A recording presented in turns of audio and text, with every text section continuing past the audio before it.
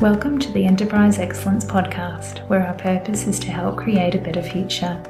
Learn from our world's experts how to improve your organisation sustainably.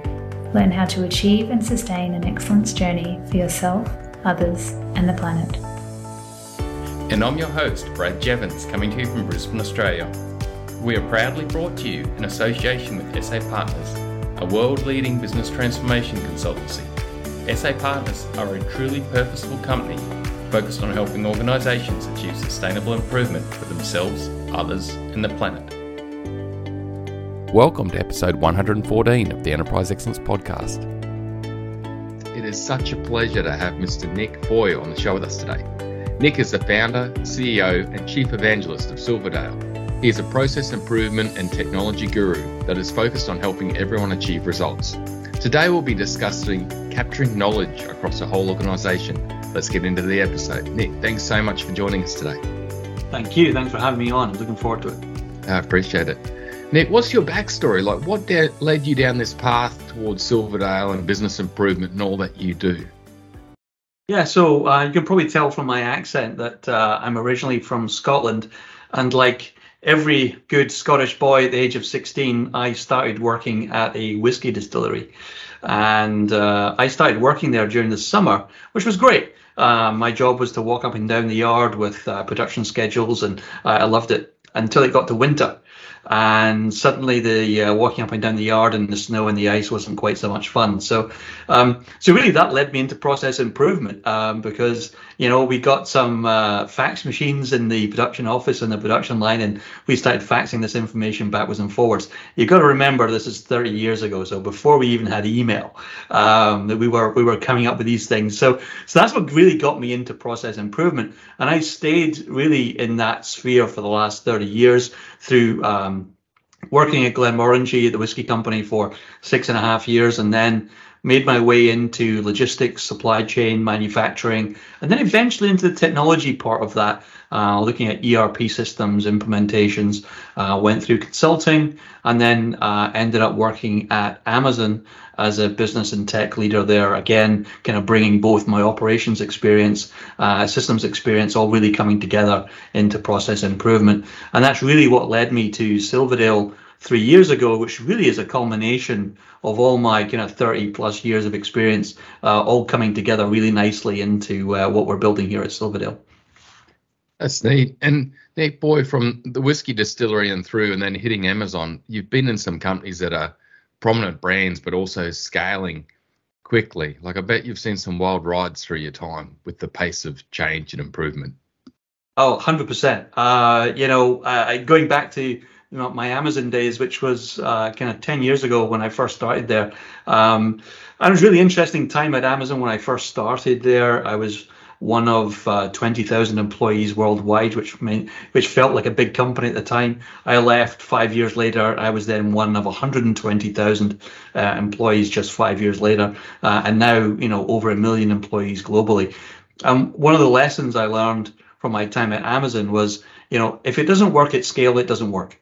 And when you look at the growth that Amazon was experiencing and still is experiencing, it really does become true. If it works just for today's volume, then it isn't going to work tomorrow. It ain't going to work next week. So you constantly could be building with future scale in mind. And again, that's something which I brought with me into my Silverdale days as well. It's great advice, isn't it, Nick? Because often companies can get stuck at the scale they're at, and if they're not putting in the systems and structures and I guess leadership behaviors to right at the start to be able to scale rapidly, they're going to hit the wall, aren't they? Oh, absolutely. We see that time and time again. Again, if you're not ready to operate this process, this system, this sales, if it doesn't work at 10 or 50x of where you are today, then you're never going to get there. That's the reality. You're just constantly just be turning that wheel, faster and harder, as opposed to changing the wheel. And that's really what we help companies do here at Silverdale as well. Yeah, that's neat. I got this burning question in the back of my mind because I'm thinking some listeners on this topic would be thinking, yeah, but you got to invest a lot of money. It's really hard to get that sort of structures and be ready to be able to scale like that. But is it hard to be able to be prepared with the right systems and structures to be able to scale rapidly? So two questions there, I think. Is it hard and do you have to spend a lot of money? Yes, it's hard, definitely, because, it's got to be a conscious thought. It doesn't just happen by accident. I don't think any of us are really hardwired to really operate and get ready for scale. That's, we come in, we do our day, we go home again, and we're not really thinking about, well, what does this look at 20, 50x of where I am today? Do you have to spend a lot of money? Well, in the past, getting access to professionals such as, we have at Silverdale was very expensive. You had to get yourself one of those top tier consulting companies or invest a lot of money in systems, hundreds of thousands, if not millions of dollars in those sorts of systems. And that's one of the reasons why Silverdale exists. Our vision is to democratize ERP, so those systems that companies can use to run their entire business. Our vision is to really democratize that for businesses of any size and scale. So whatever your budget is, we can get you access to the right systems to help you scale your business. And that's why I started Silverdale. That's why we're really passionate about it here. Yeah, we're in a new era, aren't we, with technology sort of meeting innovation, and then with the right structures and systems, it's not as difficult as it used to be in the past to be able to, do what you need to do and go forward rapidly. Yeah, absolutely. Yeah, back in the day, everyone would reach for Excel to manage this stuff, and there's, thankfully these days there are far better ways of managing your business. If you're still doing it in Excel, or even you moved on to Google Sheets, then we got some news for you. There's a much better way of doing that now. Yeah, nice. Who were some people that inspired you along the way on your journey? From the distillery all the way through into Amazon and ongoing. Who were some people that you really learned from and looked up to? It's a great question. I don't think that, I could name quite a few individuals, but when I look at, what they all have in common, really these are people who've really challenged me, right? And, not accepted my level of performance, and, kind of give me a kick up the ass and say, hey, you can do better on this, or go think about this, or go think bigger, go think wider, what the implications on people up and down the supply chain from where you are. Those people who really make me sit back and be uncomfortable, and really think about what I'm doing, and really not accepting kind of mediocre performance. When I look back at it now, it was a pain, very uncomfortable, and upsetting at times to get that kind of feedback. But actually, those are the people that really kind of projected me forward and kind of got me where I am today. So that's great, mate. That's great. Nick, we're talking today about capturing knowledge across the organization, which is a big topic. Like, why is it important to be able to capture knowledge across the organization? Yeah, what's one of the things we do here at Silverdale, we did it from day one, is really making sure that everything we do, if one person knows something at Silverdale, then everybody needs to know it. And when you start a company, it's quite easy to do when there's only 1, 2, 3, 4 of you. Sharing that knowledge, regular phone calls, chats, etc., can be achieved pretty easily. As we grew and scaled, now up to nearly 40 employees, and of course during COVID, with everybody being remote, it was really difficult, and we really found that that information was being lost. And why it's important for organizations, well, reducing errors and conflicting information. How many times have we spoken to a company and got conflicting information from different people in call centers or whatever it may be, or different information in store versus online versus on the phone. You can get faster resolution to problems. You can reuse the information, make it repeatable, make it understandable, and again helps your business to scale. If you're not really capturing that knowledge and then using that knowledge, because capturing it is one thing, but then making it usable and accessible is something entirely different. But unless you're doing that, you're going to constantly be running into the same things, the same frustrations, and people are going to start making it up, right?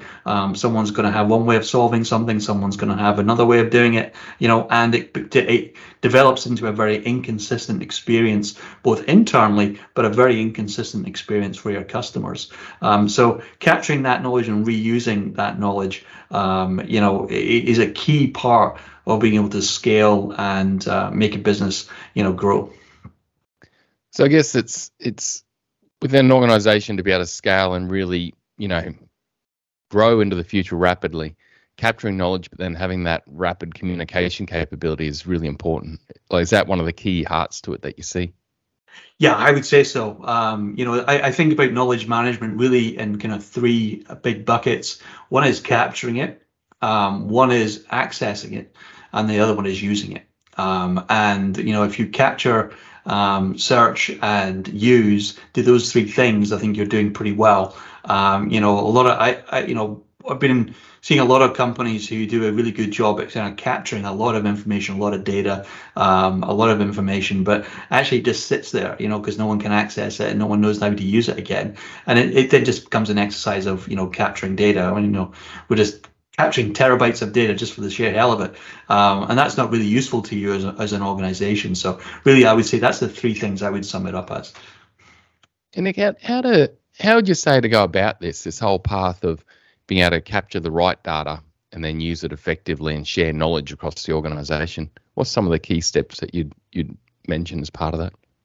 Yeah, so I would say the first thing to understand about knowledge management is it doesn't just happen. It doesn't happen by accident.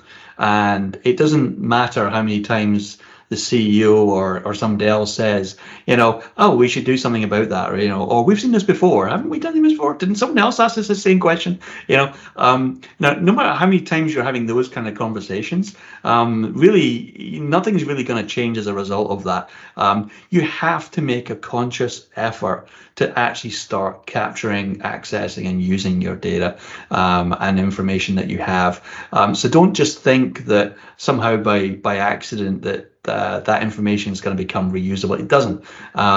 Things hide in people's inboxes, they hide in chats, they hide, in all sorts of different places. And the reality is people don't really think about it, right, in their day-to-day work. It's not really something that everyone's thinking of, I solve something for a client or I answer a question. No one really thinks about, is somebody else asking the same question, or should that go in our FAQs, or should that go somewhere else, or put it more prominently on our website? Why do I keep getting asked the same thing? People aren't really doing that. They're really just thinking about the question that's right in front of them, getting that customer or client satisfied there and then, and they don't really think about reusing that later. So it has to be a conscious effort to doing that. So that's the first thing I would say. You've got to have a project or a program or a mechanism to be able to do that, and to do that well. And you've got to have when we think about these things here at Silverdale, really we think about kind of building mechanisms around these sorts of topics. So do you have a process to make it happen? Do you have a tool, whether it's a system or sticky notes or a whiteboard or something? And do you have a tool to make it happen? Is there adoption? So are people actually adopting the process and using the tool that you put in place? And then, of course, is there an audit? Do you have a way of making sure that those things you put in place are actually being used?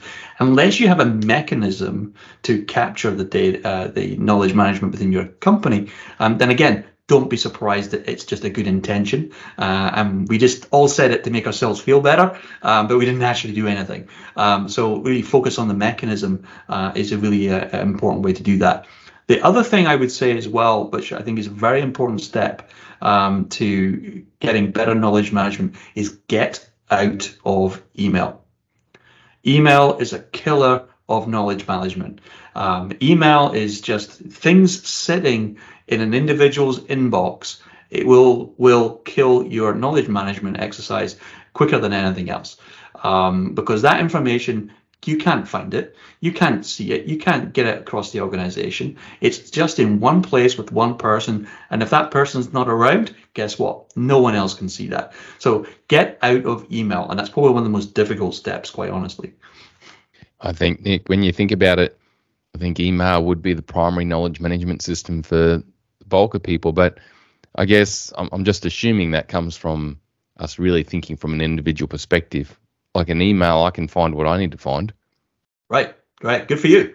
It doesn't help the person sitting next to you or the person who's coming after you or the person in the other, side of the world who's got exactly the same question or exactly the same problem, and is going to spend, the same amount of time you did finding out that nugget of information that's going to save a sale or help satisfy a client or solve a problem. And that's the problem with email, is it's your own personal inbox and it's just for you, and that is the big issue with email.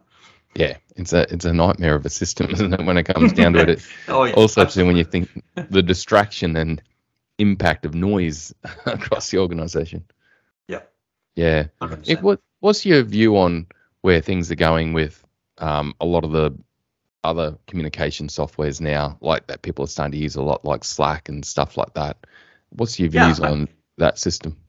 Yeah, absolutely. I think it's kind of interesting. I think we had this wave of this kind of almost like social kind of management, social interactions within companies, things like Slack, more recently around Microsoft Teams, for example, or things like, more specific things like Asana and those kind of tools, which I think are getting better and better all the time, quite honestly. I think, especially when you look at Microsoft Teams, I think Microsoft have done a really good job with that product and really getting, really good adoption of that across their user base. So I think, those tools are great because you can search now in some of those tools across documents, across chats, across other types of conversations that happen within the tool. So that's definitely improving. But again, sometimes when you put in a search term, or you try and find something in your chats in Microsoft Teams, and trust me, you'll give up on it pretty quickly. On its own, it's again not really a knowledge management system.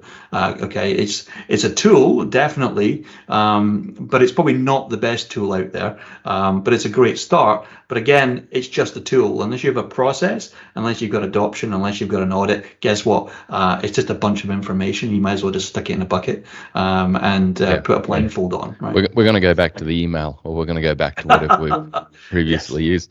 So, Nick, with it, you've had a lot of experience with this over the years, and the first one is to have that conscious effort, which is having that project and that systematic approach to it. I guess what do you see happens if people don't have that project, that structured approach to it, where they're actually planning how we do this and executing it in some sort of project structure? Like, I guess this is a common topic I see across all sorts of change in an organization. Yeah, you're just going to end up with a lot of frustration, and a lot of redo, a lot of effort on doing it again, and a lot of frustrated users, as well as a lot of frustrated managers and leaders, because if you just tackle something without a mechanism in place, then again, it's just good intentions, and it just makes you feel better for 5 minutes until you move on to the next thing.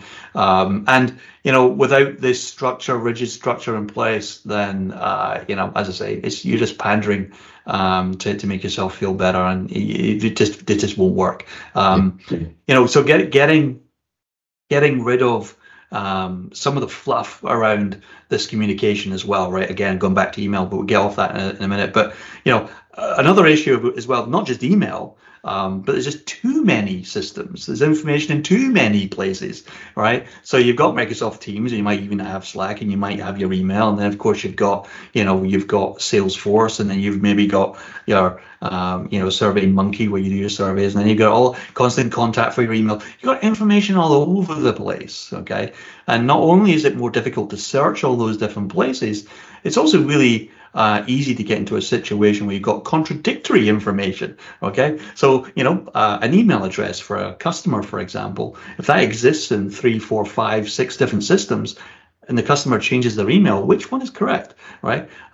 So even that basic level of knowledge management, knowledge about your customer, right, in that circumstance, spread across too many systems, again, will start causing a lot of issues. So if we do this with some of our new clients, as we ask them, hey, how many different systems do you use?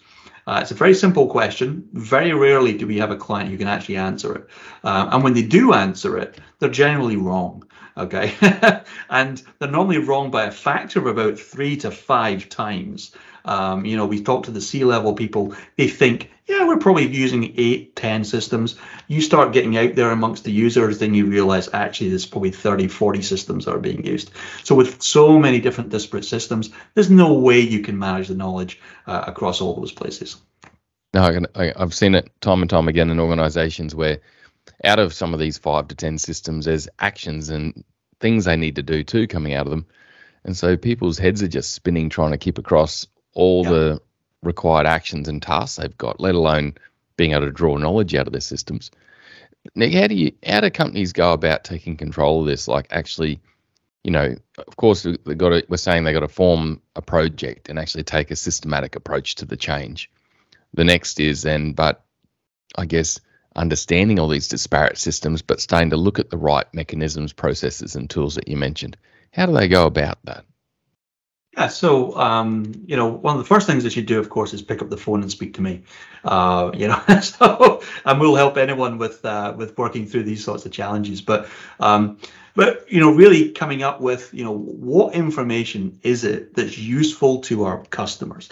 What are the common threads that go right throughout the company? So looking at, Pareto was right. Okay, so this, just take 100 of your latest help tickets, for example, from customers. Just take 100 of them, okay, and just bucket them into categories and see if there's any common threads amongst those. You'll probably find some, maybe not all, but you're going to find some common threads there. So then think about, okay, how could we have done this differently? How could we have made this self-service? How could we have done this in a different way? How could we change the verbiage on our website or make it, an FAQ or something else? Think about, how you then answer that.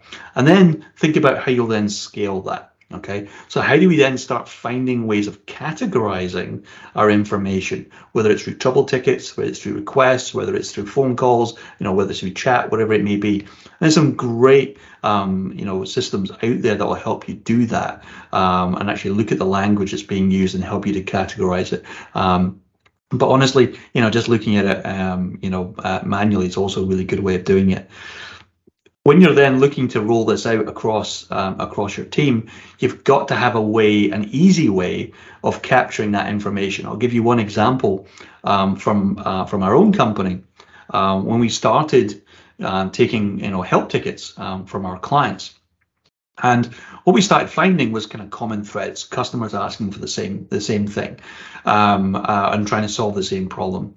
So what we started doing was in our help ticket, we added a section for the solution. But what we then found was actually that wasn't very searchable, and it wasn't very easy for us to put that in a format that people could then use again. So we added a very simple button that simply says create knowledge. Okay, and all it does, it takes the problem statement, the solution statement, puts it together into a text file, and then posts it into our knowledge management system, which makes it searchable either by problem or by solution. So think about, where is your information being held, and how can you put some real simple tools in place to get that information into one place, whether it's a wiki, whether it's something that's searchable at least, and some great systems out there for doing that. The other thing I would say as well, as a big part of rolling this out, is you have to make it easy. Okay, so don't have lots of sign-offs and approvals, and if you're going to have a wiki, for example, make sure everybody can edit it, right? Don't hide things behind passwords. Don't put a lot of user rights around these things, right? Otherwise it becomes unusable. So getting that information accessible to everybody, you got to make it really easy for people to find it. It's got to be as easy as searching on Google. If it's not as easy as that, then people aren't going to use it. Yeah, that's great advice. It's great advice. So really, it's I guess it's understanding those big tickets and what is causing the noise in the company. Pareto principle, I love it. And then You're running continuous improvement or project events to basically execute ways to centralize and simplify that data for people to be able to access again in the future. Because I guess when there's been an event and someone solves something, that's knowledge, isn't it? And on its own, that's knowledge. Absolutely right. And building templates, building the right forms to capture information up front as well is also a really good way of kind of structuring that data on its way in, which means that afterwards you're kind of focused on, okay, if I'm going to use this data later, then I have to be able to use it and capture it in the right way in the first place. So it will also start informing how you captured information in the first place as well. I could see, Nick, with it, you're going to create that central knowledge system, But I guess there's a part too of just peeling back all these systems that we've built into a company and created complexity over the years. Like, how have you helped companies go about that, where you've definitely helped them, take knowledge which is just scattered everywhere and start to centralize it in one sort of blog type system I'm understanding, something that's really easily to search. What about where there's just all these softwares about the place? And do you actually need all these softwares that people have to get into all the time? Yeah, it's a great question. And, I think when I look at, even, I don't know, probably 20 years ago, I guess, when I started in this ERP business, there was this phrase, this single view of the customer was a phrase that was used a lot, right? About, how do I get to see all my interactions with a customer over their lifetime? And the companies who do that well, and the companies who don't. Okay, just try calling an airline or calling a bank, for example, right? When they pick up the phone to you, do they know who you are, right? Do they see the last time you called in? Do they see the products that you've bought? Do they see, how you've interacted with their website, all the transcripts from previous conversations? Do they see the chat history? Can they see all that, or can they not? And you can always tell the ones that can. Oh, give me a couple. I just had to put you through to a different team, or I've got to log into a different system, or just you hear people saying that all the time in these customer service situations. And even companies who have a brick and mortar store and have an online store, again, those things don't always talk to each other either, right? So, reducing the number of systems and getting that true single view of the customer it's felt like a panacea for a very long time. Now, we've helped clients solve for that. The system, our system of choice is Odoo. That's the ERP system. We're an official partner of Odoo. And Odoo does a really good job of making sure that all those interactions are in one place. So the power of being, like, for example, again, just take our own company as an example. The power of me being able to, if my phone rings through Odoo, okay, and that number is recognized as one of our clients, that client record pops up on my screen even before I've answered the call, okay? And when I'm answering the call, I'm talking to the customer, I can see, here's the number of tickets that client has open. I can see they've got 3 projects running with us. I can see how many tasks are outstanding. I can see the meetings that are set up with everybody in our company with that particular client. I can have a really intelligent conversation with that client right off the bat. They don't have to explain to me what their interactions are with my company. Okay, why should they, right? I can see all that in one place. That single view of the client and that single view of the customer is possible. But it isn't when you're running 5, 6, 10, 35 different systems, because guess what? You're going to log into the next one. You've probably forgotten the password anyway. So, you constantly find yourself having to search for this stuff. I regularly deal with our clients, who, to get a single view of the client, if they were to try and get a single view of their customer without, using the systems and the processes that we use, it would probably take them half a day. Quite realistically, half a day. Go log into 10, 12 different places, go get all the invoices rolled up into one place, all the sales of all the products, all the website visits that they've had into one place. Probably take you half a day. And your customer's not going to wait and hold for half a day while you figure that out. Okay, so this single view of the customer is a really great way, in fact, of kind of projecting that type of project, right? Why this information is important, because guess what? The single view of the customer is important. And that's a really good way to drive this kind of change. I can imagine, especially when you think business excellence or enterprise excellence, it's all about the customer. But if your people who are trying to serve that customer can't just basically put their fingers on the data and knowledge that the customer needs, or the customer can't do it themselves, well, you're in trouble out of the gate, aren't you? Like you're creating lag, waiting, bad experiences, defects, all that bad stuff that we want to get rid of. I remember, Nick, and we all, as I say, we all know the companies that do that really well, and we know the companies that really don't.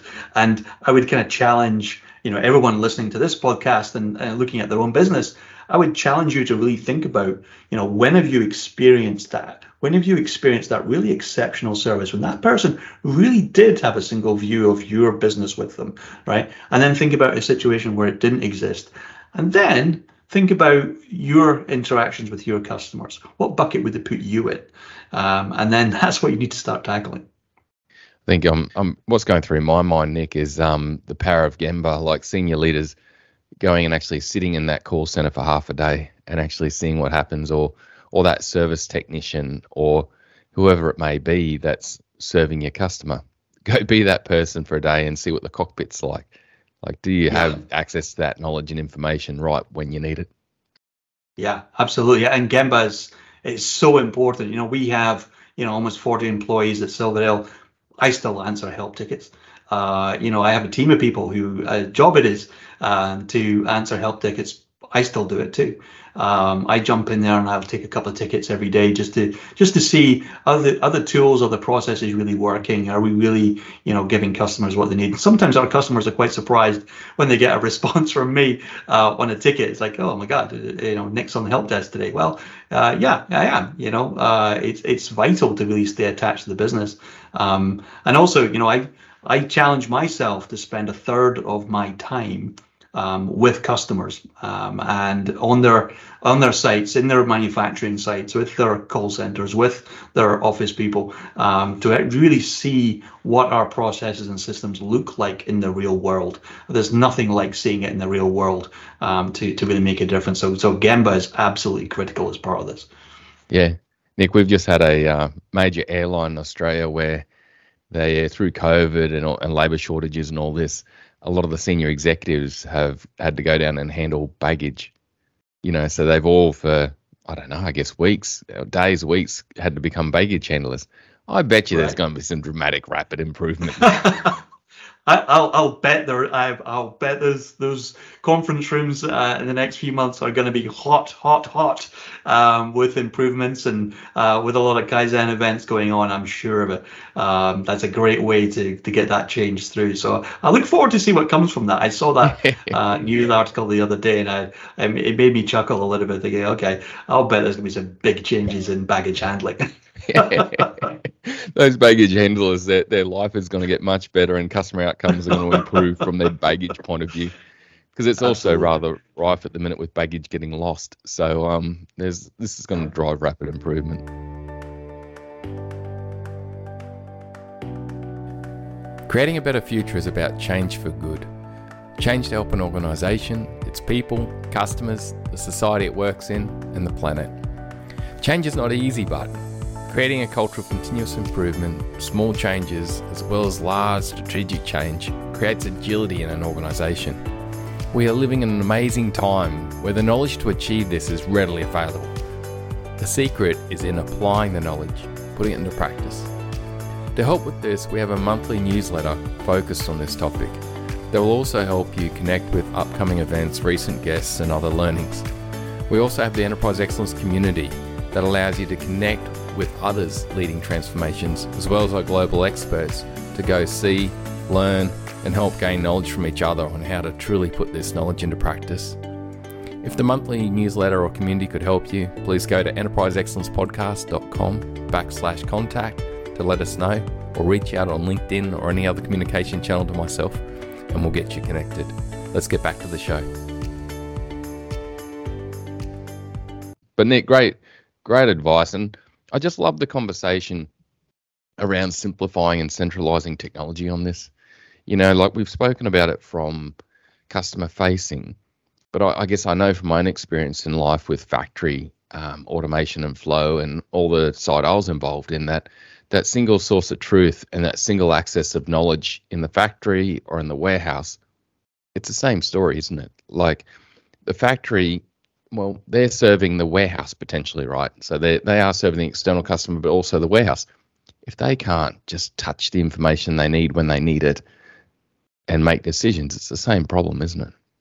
Yeah, absolutely the same problem. And clicking through, drilling down is something that we get our clients used to doing, right? Again, having everything all in one place means that it doesn't matter where I am in that supply chain, in that value stream, wherever I am, even if I'm right towards the end of that at shipping, for example, if it's that real last interaction before it goes on the truck and something happens, okay, can I get all the way back through the manufacturing process, through the bills of material, into the components, be able to see the history of that. Can I actually do that through my manufacturing system and inventory systems? Very few can. We work with a client down in Georgia, a very large printing company. And what's interesting is they have a lot of uniqueness within that printing business. And what they need to be able to do is, again, right at the end of their process, on a specific delivery, is see exactly which lot or what serial number was employed as part of the manufacturing process. And so that was really, a really interesting project for us to be able to show them how to actually get full traceability from a finished product all the way through to the original components and the purchase order and the RFQ that was created, and get access to the documents that were attached to it, and the pictures, videos, the measurements that were taken on the receipt of the original component, and being able to show them that within one place with just a few simple clicks, without having to go into lots of different systems. Just speeding up that information right across the value streams is really critical. You're ultimately creating flow, aren't you? And I guess enterprise excellence at the heart of it is about helping people flow and products and services flow for customers rapidly, isn't it? And our technology platform nowadays can either help us or hinder us massively. Yeah. Sometimes it does kind of feel like that, and that's one of the questions we ask ourselves quite often here. Is it helping or is it hindering? It's either doing one or the other, and if it's hindering you got to figure it out. And one of the things you made me think about when you're talking about flow there as well is, we still see a lot of our clients, a lot of our customers really still thinking in terms of departments, right, and functions. So whether it's sales, project management, manufacturing, shipping, distribution, whatever it may be, if someone isn't looking at their business in terms of work streams at the moment, they've really got to get on the bandwagon on that one. Whenever processes pass from one department to the next, tends to be where the issues are. And guess what? If you just look at it department by department, you're going to miss a lot of opportunities for improvement, especially when when that information passes from one team to another. That's frequently where things are going wrong. Yeah. I was just thinking that value stream and maybe mapping from a value stream perspective frequently. Yes. Yes. Oh, I'm a value stream mapping freak. I love it. Every opportunity I get, I'm up there on the board with my Post-it notes and putting my symbols on there. And but there's no clearer way of being able to see the process from end to end. And quite frequently when you start that process, you go, great. Okay, we've got 10 Post-its on the wall. Fantastic. Okay. Now, are you sure that's everything? Oh, actually, there's a couple more bits. Oh, actually, there's a few more things. And okay, 10 Post-its suddenly becomes 50. You start realizing, okay, that's really what happens. That's not what you think, leadership. That's what you think happens. Now, how does it actually happen on the floor? Again, using some Gemba helps you to validate that too. Yeah, Nick, I love your approach, mate. I've been involved in many events like that with really forward-thinking IT managers, and man, the results you can get are massive. IT managers that actually use that map as part of it, but then also use that map as a guiding vision for their project. It's amazing outcomes. And I've also been involved in the other, where everything's sort of just done ad hoc and piecemeal, and it doesn't go well. Yeah, and it's so easy when you start going down a technical route. It's so easy to get really blinkered on the technical solution, right? Technically, it works. Great. Guess what? Technically, someone's not going to be sitting next to you when they're having to operate this process at 2 a.m, in -10 in a refrigerated warehouse, right? That's great. It works for you sitting at your nice comfy desk. It ain't going to work at 2 a.m, right, in the dark, dim corner of the warehouse, right? And so actually getting people involved in getting these processes out in the wild and seeing them in the real world is really the only time it works. Yeah, I say that. I've always felt like a lot of companies, we get hot and sweaty on technology, then we look at the processes we could use to improve it, and then we think, how do we get the people to adopt it? Where it's like, let's flip that thing. Let's involve the right people look at the process with value stream mapping and then think about how do we improve the technology, like why we don't do that. It's logical, but we get just hung up on the tech, and it leads to barriers, silos, mess, carnage, doesn't it? Yeah, absolutely. The old adage is true. If you're going to change me, involve me, right? Yeah. And there's nothing worse. I had a project a couple of years ago, one of our very first projects, working with a client in manufacturing. And we've been working with this client for a good 5-6 months on the project. And, working with them on doing some user training. And, they were taking on the task of doing user training. And what was interesting, we did the first site visit, arrived on site, went down to the warehouse, went to the receiving dock, and spoke to the team there doing receiving. I go, great. Hey, my name's Nick. I'm from Silverdale. We're helping your company to implement Odoo. And they just look at me and say, what are you talking about? What is Odoo? Who is Silver? Who are you? Why are you on my loading dock? It's like, this is not going to go well. Okay, I'm here this week to make sure everything's going well, but see, it's not. But that, again, it was because the technical team were like, yeah, we posted the training online. Yeah, we put it into our e-learning, and yeah, we gave people tasks to go look at it. Yeah, training's done, right? Okay, right. Well, you've done 30% of the job here. Yeah, that's not involving. Really, that's where the hard work starts, right? Yeah. I love that how you simplified it. I think it's pinned to Roosevelt, isn't it? That saying that tell me and I'll forget, show me and I might know something, involve me and I'll understand. Yeah. I think I had a Peter on a previous podcast. He then said, get me engaged in the improvement and you got innovation or something like that. But it's golden knowledge, but it can be overlooked so quickly. But those techniques you've mentioned around Gemba, value stream mapping, forming the right project team, I guess that all helps with that third part of the adoption we're talking about. Like we've naturally blended onto the adoption step that you've spoken about. Yeah. Are there any other key parts of adoption you'd say, Nick? Oh, absolutely. So really this when we look at a process and we look at a mechanism that's in place, within the adoption space, really we're looking for 4 things, right, within adoption. There's only really 4 reasons why a mechanism has not been adopted by the end users. 1, they weren't aware of it. They don't even know they should be doing it. Okay, that's the first thing. That happens all the time. Okay. Second thing is they don't have access to it, right? So they don't have the right user rights in the system, or they don't have the right tools to be able to access it. Okay. Or it'd be so many times, when we've been on site and we said, why don't you just click on that? Oh, I did click on that. Nothing happens. Oh, that's because someone didn't give you the right user rights. Okay. Let's go fix that. Okay. So, so either you didn't know about it, you don't have access to the right tools or the right part of the system to do it in the first place. Third reason, you don't know how. Okay, so you just don't know what to do. So you should be doing it. I just don't know how to do it. Right? No one's ever shown me. I've never been trained. Never been, never been, walked through exactly what to do. And of course, the fourth thing is that they just don't want to. Okay, and it's not just, and that just don't want to isn't because they're just being obstinate, right? Just don't want to, but because no one's really explained why this change is coming and what benefits it has for that individual, right? And so guess what? They're just railing against it because I don't want it. I don't understand what this is for, right? So really it's one of those 4 things that we're looking for, right? Do I know I should be doing it? Have I been trained to do it? Do I have the right tools to do it? And do I want to do it? Okay, and so we're really looking for those 4 things, and quite frequently we don't see those things in place. And so there's a really good change management model out there called ADKAR. We use ADKAR as part of our delivery mechanism for our projects.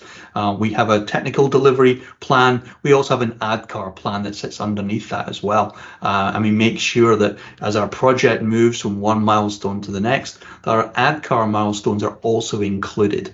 So, we as well as doing a kind of technical implementation, that change management implementation is really important. Our US employees, in fact, all of our US employees are ProSize certified with ADKAR as well, to make sure we don't forget that. Yeah, that's neat. There's so much knowledge built in those change management models like ADKAR or Kotter's 8 steps, isn't it? There's been a lot of work going to figure that out, so you don't have to go figure it out for yourself. Right. This is absolutely true. Someone has already done the hard work, Yeah. and just go use it, right? Don't try and come up with something fresh and new. That's why we didn't do it, right? There's already a model out there. Let's just adopt one of them. Choose your horse and ride it. Yeah.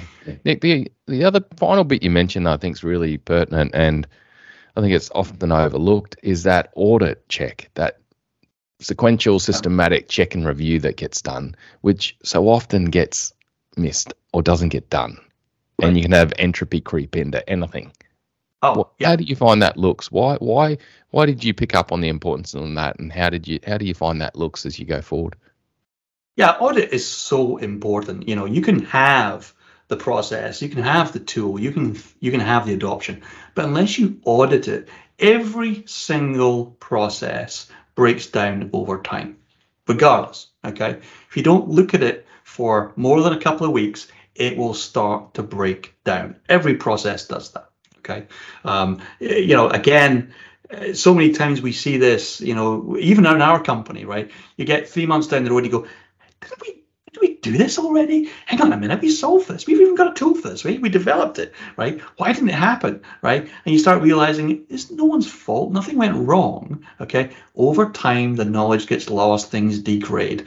So processes are living, breathing things, okay? Unless you look at it and unless you interact with it, those who are old enough will remember the kind of Tamagotchi craze from, I guess, 20 years ago now, where you had to feed this, virtual animal and interact with it every day. To keep the thing alive, your processes are just like Tamagotchis, okay? You've got to focus on it. And that's really what the audit is all about. So what metrics, what KPIs, what agendas can you add that particular process into to make sure it's still being done? So is it a dashboard? Is it, every month you take, 100 customer calls or interactions and you make sure, hey, did we follow our process? So for example, again, take what we do, we take a random selection of 10 help tickets every week. And what we do is we run through the checklist. Did we create a knowledge article? Did we communicate with the client? Did we add a root cause to this thing? Did we, we go through all the things we should do as part of the process, and we make sure that actually these 10 tickets, what's the score, right? And that's effectively our audit score for this process. And if the score is not good, okay, something's gone wrong. Either the process isn't working anymore, okay, we need to go look at the process, or there's something wrong with our tool, okay, or it's something wrong with our adoption. Go figure out which one of those three or combination thereof has gone wrong. So, using those kind of 4 parts of the mechanism really helps you to fix stuff too. Yeah, that's amazing. Yeah, I think so often we just think that we've put a process in place, job done, dust off the hands and off we go. But it's not like that. It's going to fall over if we don't have another PDCA cycle, or at least a check on it, and then act based on that. And it's been such a learning through my career. I've got to admit too, Nick. It's I'm sort of the kettle calling the pot black, is a saying in Australia anyway. That it's so easy done though, right? You think the process, I have got a process, I'm done, right? Move on, next thing, right? It's such a natural way for us to do this. But again, unless you've got an audit or a mechanism that says, when something doesn't fall out, what are you going to do about it, right? How are you going to know? Yeah. If this process stops. And a lot of companies, at least in Australia, have got quality teams and safety teams who do conduct audits and reviews, but they're more seen as a pain in the neck and a police rather than actually, they're a department that's throwing energy at this to help ensure that our processes don't head to entropy and don't fall backward. And I can learn from their reviews they do. I think there's a real shift to happen there in companies, isn't there? Is embrace this check, embrace the learning that comes from it, and improve from it.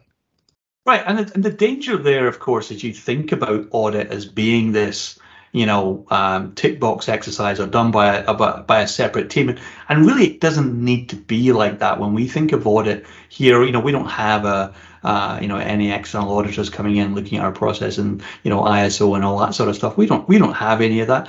But really, the audit is about internally. How do you know? How do you, as the manager of this team or leader of this team, how do you as an individual know if this process is still working? And it doesn't have to be an elaborate, external audit process. Have a dashboard. So we use dashboards a lot here, right? And it just highlights, hey, everything's green, we're all good, right? Actually, this against this, measure this against this, whatever it may be, how many, tickets have been closed this week without a solution, for example, added, right? Very simple ticker, right? But if that number starts growing, then you can say, hey, we got a problem, right? That is an audit mechanism in my book. That's part of your audit, right? It doesn't have to be this once a year tick box exercise, which, as you say, nobody really enjoys. No, and it's too true, like that. Bringing quality into the process that you'd manage by yourself. That's best practice. Quality at the source. You can't beat it. Nick, what would be your 2-minute tip in this area of expertise we're talking about, mate, which I've loved because I've seen it so much throughout my career. But what would be your 2-minute tip for listeners? Really, it's mechanisms. Think about everything in terms of mechanism. Is there a mechanism that's going to back this up? So again, be clear about, is there a process? Is there a tool? Is there adoption? And is there an audit? If you don't have any one of those 4 things, do not be surprised that something doesn't stick or doesn't work or doesn't happen. Okay, and you've got to identify that. The lack of mechanism very quickly. You've got to arrest it very quickly. You've got to say, hey, do we have a mechanism for this, or are we just making ourselves feel better for a while? And if it's the latter, and that's what we all agree, hey, we're just saying this because it's going to make us feel better. Hey, great. Okay, we're all going to feel better for 10 minutes. That's fine, right? If that's exactly what we're doing. But in business, that's not really what we're here for. So, challenging each other, what's the mechanism to make sure this happens, right? Just asking that very simple question. Do we have a mechanism, or is this going to make us feel better? And then it just makes people think, we don't have a mechanism. Okay, what's the process? Do we have a process? Okay, yes, no. Okay, do we have a tool? Is the tool working, right? Again, tool doesn't have to be a system. You don't spend thousands of dollars on a system, right? Just get a whiteboard, right? And a dry white marker, okay? Just start there, right? It doesn't have to be elaborate. Do we have adoption? Do people know how to do it? Have they been trained how to do it? Do they have the tools and the access to do it? And do they want to do it, right? Do you have adoption? And do you have an audit to make sure it stays in place? So really focusing on the mechanism rather than just making yourself feel better. Yeah, that's awesome. Nick, thanks so much, mate. Nick, what's been a recent insight for you? What's been a recent learning you've had? Well, it's a great question. I had an interaction a few weeks back with one of our manufacturing clients. And again, I've been doing this for 30 plus years, and I've seen some technology come and go. What was really interesting, I think, a few weeks ago was out in a production line. First time we put tablets out on the shop floor for this in this manufacturing environment, and we had a keyboard and we had a mouse attached to it and all that great stuff. What was really interesting, though, is working with the operators, these newer, younger workforce. When they came up on the screen, their first reaction was to touch the screen, not use the mouse, not use the keyboard. Now, that's the first time I really noticed that, okay, in a manufacturing environment, right? You put a mouse and a keyboard next to a screen, people are going to start using it, certainly my generation, right? But actually, the first thing people started doing was tapping the screen and moving things around. And my realization that, oh my goodness, we're building these things wrong, okay? We've got to build stuff, on how the new generation of workers actually expect to use it. And without even getting into, the virtual reality manufacturing and all that sort of stuff, which quite frankly is out of reach for, probably 99% of the businesses that we work with, at least, right?